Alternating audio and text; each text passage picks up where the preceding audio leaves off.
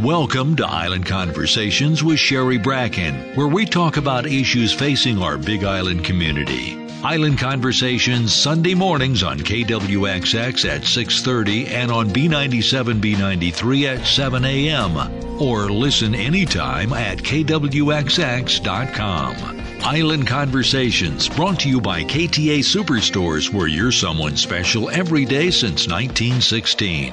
Now, here's your host and producer, Sherry Bracken. Aloha. Welcome to Island Conversations. Today we're going to do a couple of different things. We're going to share the balance of our conversation about Hilo Medical Center with Dan Brinkman, the Chief Executive Officer. Part 1 was last week, and you may hear Part 1 as well as this part online at kwxx.com or b97hawaii.com.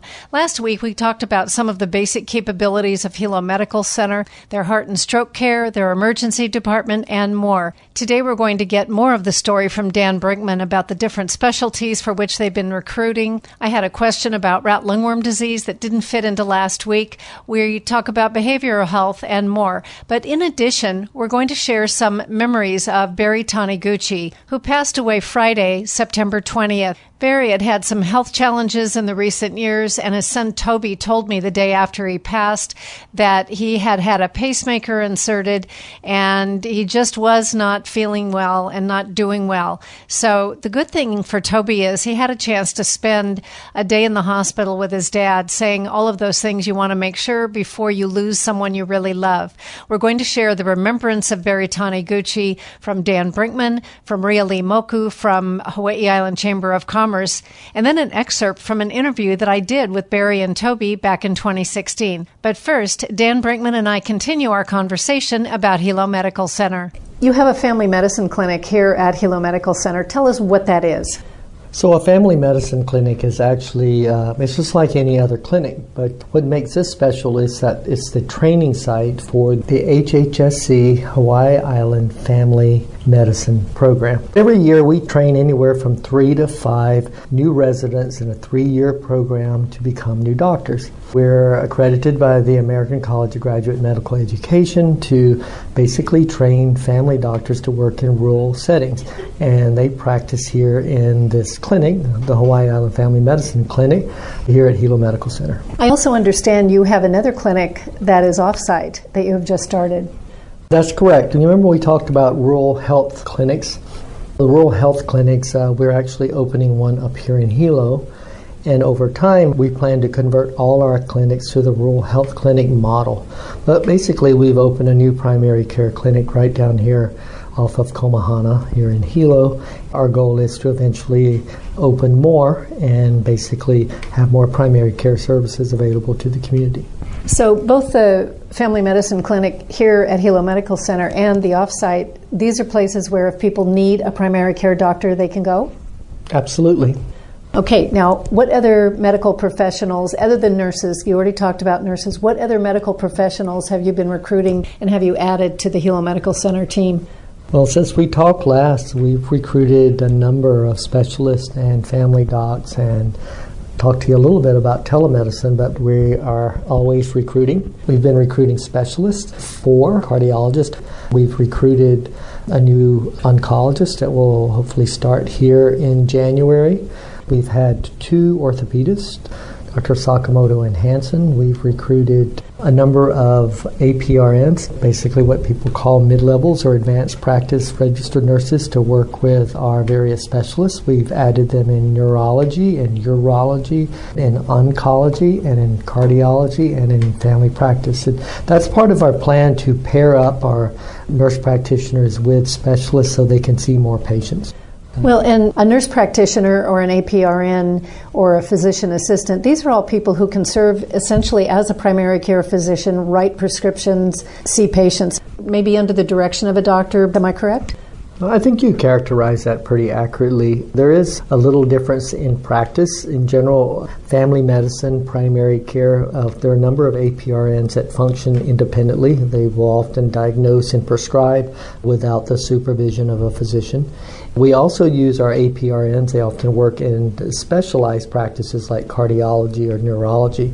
In many of those cases, they work in partnership or sometimes at the direction of the specialist because it's highly specialized.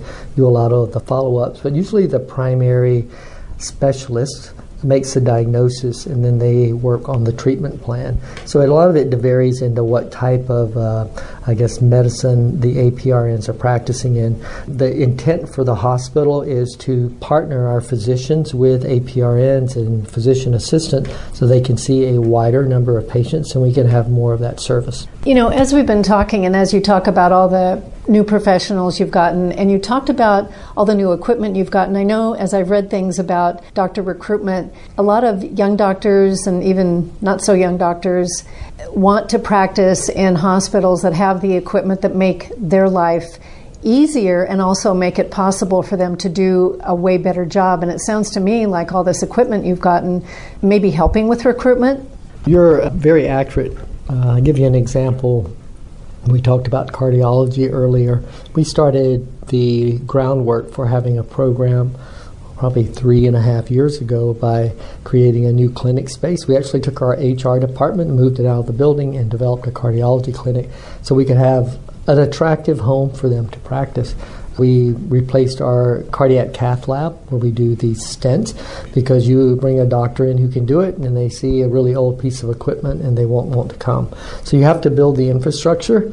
It's almost like you got to build the ball field before the team will show up. And so your point about our investment in infrastructure and equipment and does it make it easier, the short answer is yes, absolutely. What about cancer care? What can people look for at Hilo Medical Center? So cancer care is a huge part of what we do for the community. I've kind of had even some personal experiences and well as some of my team where we have seen how hard it is for people who are getting treated for cancer to have to fly, get their treatment, and come back and home. It's already such a struggle. So cancer care should be in your community if at all possible, but it needs to be of the quality and the technical expertise that you need to treat the cancer. So our goal is to make sure we have enough oncology services so you don't have to travel, but that we also are partnered as part of a larger cancer network so you can be confident that the treatment you're getting wouldn't be any better in Honolulu or even at MD Anderson. So just like you were talking about building a foundation in legwork, we started on that about 2 years ago getting a Commission on Cancer accreditation. And what that is basically it's a national body that will come in at the beginning and tell you all the things you have to do to get your cancer care state of the art. And then you work, it's a long process, will be done here probably in a couple of months. It'll be almost a 30-month process from making sure you have genetic counseling services, that you have all your docs meeting regularly to manage your care and go on and on.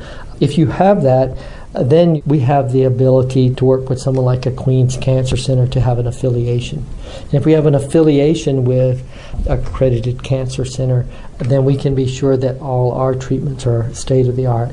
And being part of a cancer network means if, say, Queens doesn't have what we need, well, then our patient could go to even MD Anderson and vice versa. So our goal is to be part of a statewide cancer network like is available in a number of states, and we think that's the best way to deliver care. We still are a couple of years out from that. And we're also recruiting for more oncologists. We already have 2 nurse practitioners, an oncologist, and we want to end up with 2 and 2. Dan, one of the reasons people might go to the emergency room might turn out to be rat lungworm disease. And I know that Hilo Medical Center, and specifically Dr. John Martel, you all have treated more cases of rat lungworm, certainly in the state and probably in the whole country. What are you seeing now relative to rat lungworm? Is it increasing, do you think, or decreasing, or, what are you seeing? We're seeing what I believe is our normal cycle. The wetter it is, and if we go through a long wet spell, without getting too technical, your effectors population increase, people's exposure increases, we see a few more cases, and then we go through these cycles. It gets drier, you see less. I don't think it's going to go away. The tropical nature of our island, and it's an established species, we're going to have to deal with people getting infected, but hopefully with education and with other prevention, there'll be less of it. All that said, if you're going to get it, this is the best place to get it because we'll catch it early because we've been exposed to it. I think we know how to treat it as best it can be. It's not perfect, but probably, I would arguably say, better than anywhere else. And then we have support groups. If you get it, you won't be alone. We unfortunately have survivors in the community that have had to deal with this. So watch your vegetables and come to the ER early and share with them your eating habits. And hopefully, if you need some treatment, we can catch it early. Well, I know one thing when I've interviewed Dr. John Martell, because he has treated more cases than anybody, he really has a handle on the symptoms. So he said for him it's fairly obvious when somebody has it, and if a doctor has not seen it, they probably wouldn't be as aware as he is. Dan, one of the big issues these days is behavioral health. You know, people who have mental problems, oftentimes homeless people who have mental problems. What kind of support and service does Hilo Medical Center offer around that? So we've offered behavioral health services here for many years. A behavioral health unit, actually a separate building right next to the hospital, was built in 1992. We operate 12 inpatient beds in a secure facility, and we average probably somewhere around 8-10 patients at any given time. We also obviously provide a lot of behavioral health services through our ER. That's not the best place for it, but when people are in crisis, that's where they come. We have social work. We have psychiatrists that will assess every patient to decide if they're safe to discharge, and we can help them in the ER or they need to be admitted. And we also have 2 inpatient psychiatrists that care for our admitted patients, Dr. Lee and Dr. Slate. They have been with us quite a while. We do our piece. It's not enough, meaning that we need more behavioral health services in the community in the outpatient setting. Our hope is in our rural health clinics to have a larger component, especially of the psychologists and the licensed social work, to do a lot of the, I would call it the basic, not only behavioral, but behavioral and social issues are very intertwined, and to be able to offer a more comprehensive type of service. We're not there yet, but hopefully we can contribute to that need. Any idea what the average length of stay in your behavioral health unit is? It's about 2.5 days, 3 days. What we find is when someone is admitted inpatient is that they aren't there truly to change their whole course of their disease. They're there to get them out of crisis and get them stabilized on their medications and then hopefully have follow-up. And so our goal is to actually provide that stabilization. We have a few people, though, that will stay with us for months at a time until we can find appropriate housing for them. We're not able to turn around their crisis. Maybe crisis, there's their permanent state, and then they have to find a higher level of care. Yeah, but 2.5, 3 days. Dan Brinkman, Chief Executive Officer, Hilo Medical Center. I have asked you about a whole lot of things. What else would you like to mention that you're particularly proud of here at Hilo Medical Center? There are many different things. The thing that I find most special about this hospital is that it really is about our staff and the fact that they care for their family, friends, and neighbors. I rarely will see someone come into the hospital, especially if they live anywhere in Hilo, that doesn't know 20 people in the hospital. We deliver a lot of health care, but it really is it's a small town. And I think that makes it very special, and I think our staff have really bought into the idea that every day we give the people we love and care for our very best. And I think that makes it special. So all this technological stuff and all this improvements in healthcare, if you're sick at the end of the day, you just want somebody to be kind to you, to be empathetic, to make you feel better, and to treat you with some aloha. So that's what we do well. Dan Brinkman, Hilo Medical Center, what concerns do you have for the future? That's a good question. I have many concerns and things that I worry about, but I think most all of them can be managed. We have good people who work hard, who I know try to do the right thing. I think they're smart. But some things are outside of our control. Finances, whether it's at the federal level or the state level, are always a challenge and outside of our control. Economics, if we have a big economic downturn, it impacts us all. So certainly you worry about it, but I don't know if there's a whole lot you can do about it. And we're a public health system, and so politics impacts healthcare. The prioritizations of what the state spends its money on can change, and that's a lot of that. While we have some influence on it, that's outside of our control. Those are the things that keep me up at night. But But I think for most things, we can do a good job, and we intend to keep doing one. Dan Brinkman, we're at the end of our time together. Is there anything you'd like to mention that I have not asked you about? You've been very thorough, Sherry, and I appreciate that, and giving me the opportunity to share what we work very hard at every day. And it's a lovely thing we all do, and we're very blessed that we're able to take care of our community. Where can people learn more about Hilo Medical Center if they want to understand fully what kind of services you have? We have a newly updated website. Please check it out. We also have a website for our Hawaii Island Family Residency Program. And each one of our facilities also has their own website, so please check them out. We're also all over social media, Facebook, Twitter, and you can get updates on almost everything that happens on a daily basis from our lovely social media expert, Elena Kabachi. Dan Brinkman, Chief Executive of Hilo Medical Center, thank you so much for all your time today. Aloha. Aloha, Sherry. And a reminder that you're listening to Island Conversations, and I'm your host and producer, Sherry Bracken. You may hear today's conversation and part 1, which aired last week, online at kwxx.com or b97hawaii.com. Next week, we're going to talk about little fire ants with Cass Vanderwood of the Hawaii Ant Lab and Franny Brewer of the Big Island Invasive Species Committee. But before we say aloha today, we're going to have some remembrances of Barry Taniguchi, the chairman and CEO of KTA Superstores. And we will start with a word from KTA Superstores, which sponsors Island Conversations. At KTA, local and fresh means you get the very best Hawaii Island has to offer. The grass-fed meats you find at KTA are raised without added hormones or antibiotics. Our seafood department is stocked with sustainable choices caught in local waters by local fishermen. KTA carries the largest selection of Hawaii Island homegrown produce. Our Mountain Apple brand is all local, so you know it's fresh and delicious. Local and fresh always tastes best at KTA. Barry Taniguchi, the chairman of KTA Superstores, passed away on Friday, September 20th,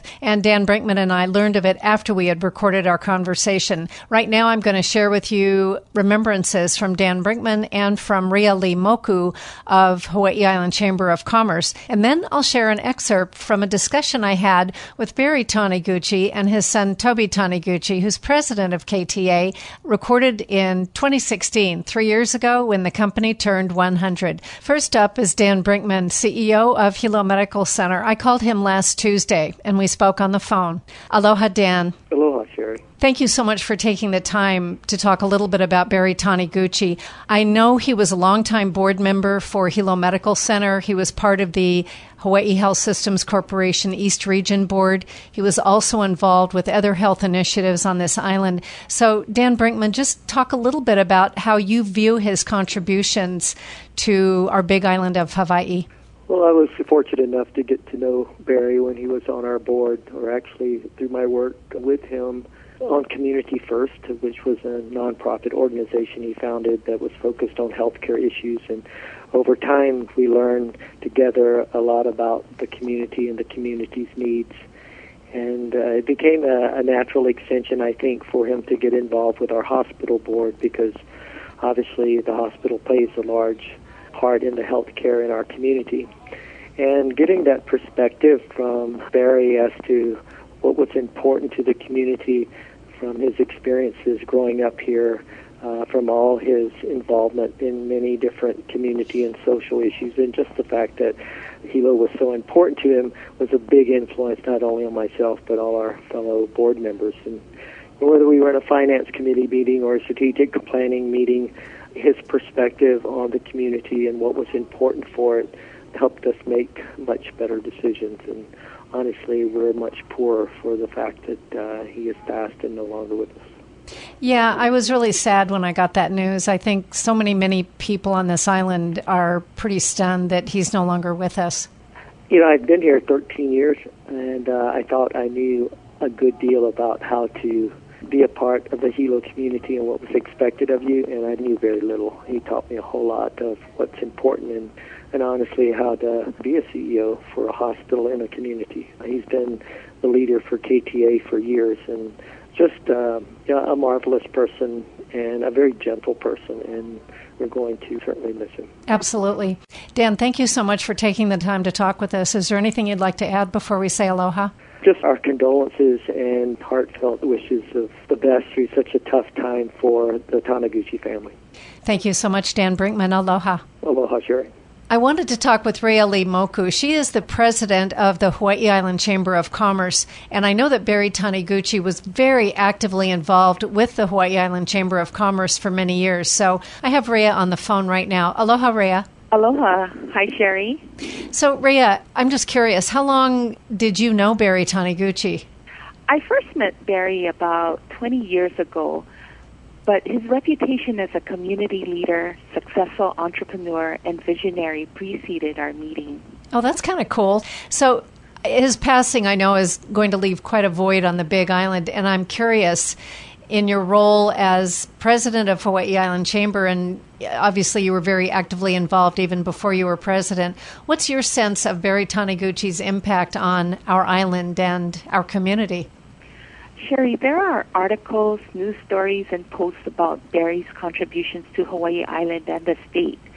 But for me, the most notable observation I have when I think of Barry is the way that he fearlessly took on challenges to make this a better community to live in. Barry put his words to action as he volunteered and contributed a lot of sweat equity to many local nonprofit organizations. And a good example is the Hawaii Island Chamber of Commerce. We were so fortunate to have Barry serve as its president in 1988 to 1989. His thought leadership included many accomplishments, but one, as one of the founders of our endowed scholarship program, has helped many local college students. Barry was never satisfied with the status quo. His vision for a better tomorrow resulted in new programs that help our community. An example is the partnership with the Food Basket, which is Hawaii Island's food bank. KTA Superstores implemented the Double Bucks program, which increased the availability and affordability of locally grown fresh produce to SNAP recipients. The program was such a success here that it is now being duplicated on other islands in Hawaii. Wow, I had no idea. And the SNAP recipients, that's food stamps, right? That's correct. That's impressive that he started that here and then other islands are picking it up. Yes, it is.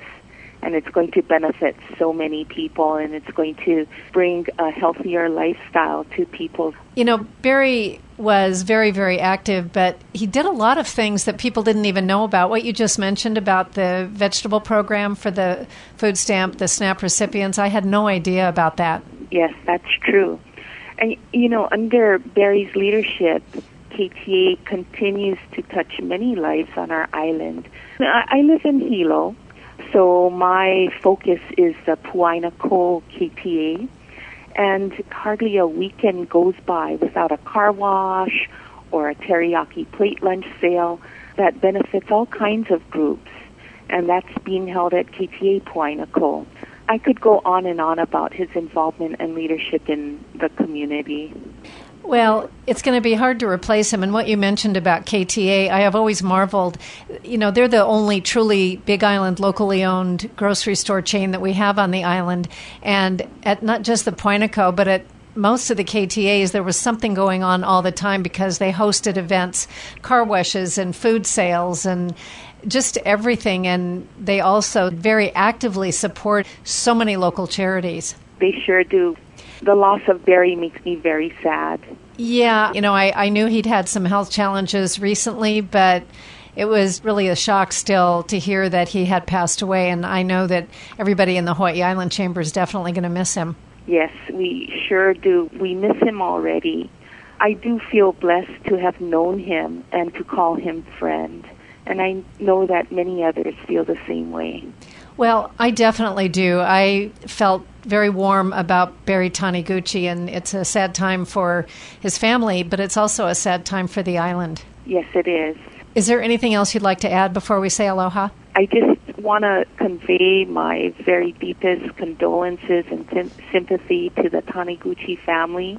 Barry was just a wonderful leader, a wonderful person, and I know that the family will miss him very much, and so will our community. It's so interesting to me how many lives he touched and how many people on this island totally appreciate all the things he did. And Rhea Moku, president of Hawaii Island Chamber of Commerce, you've expressed it really well. Thank you so much for your time. Thank you, Sherry. Take care. Aloha. Aloha. And finally this morning, an excerpt from a conversation I had with Barry Taniguchi and with Toby Taniguchi on the occasion of KTA Superstores turning 100 years old back in 2016. First up, I had a question for Barry Taniguchi. You have obviously felt compelled to be involved in the community. You are on many boards, nonprofit, for-profit. Why is that important for either you personally or you as the CEO of KTA Superstores? You know, it's funny. When I was in high school, I used to be on student committees and all. Never thought about running for office, class office. It wasn't until my junior year that I really ran and got into as junior class vice president.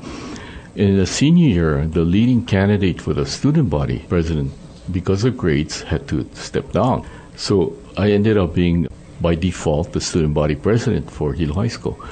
And that kind of put me in a different, where I was more a doer and a follower in the committees than became a leader.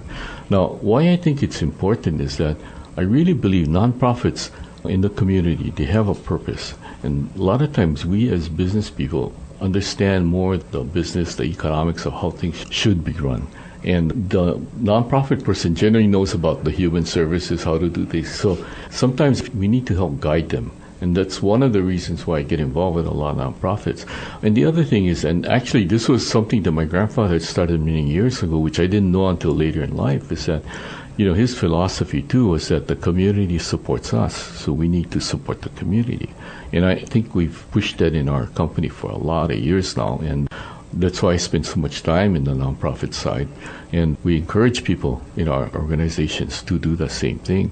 And Toby's, I think, involved. What's funny, between Derek, Toby, and myself, we're involved with a lot of nonprofits, but it's all different. I don't serve on what he serves on, and vice versa. Derek serves on something else. So as a company, I think we try to push that we need to make sure that the community survives and thrives, because they're the ones that are going to support us. Which really explains your philanthropic philosophy. KTA is involved in almost every nonprofit, charitable event, organization, anything that goes on. Toby, what have you learned from your dad relative to leadership, whether it's at KTA or in the community? Thank you, Sherry. Yeah, I learned that it's really hard to say no.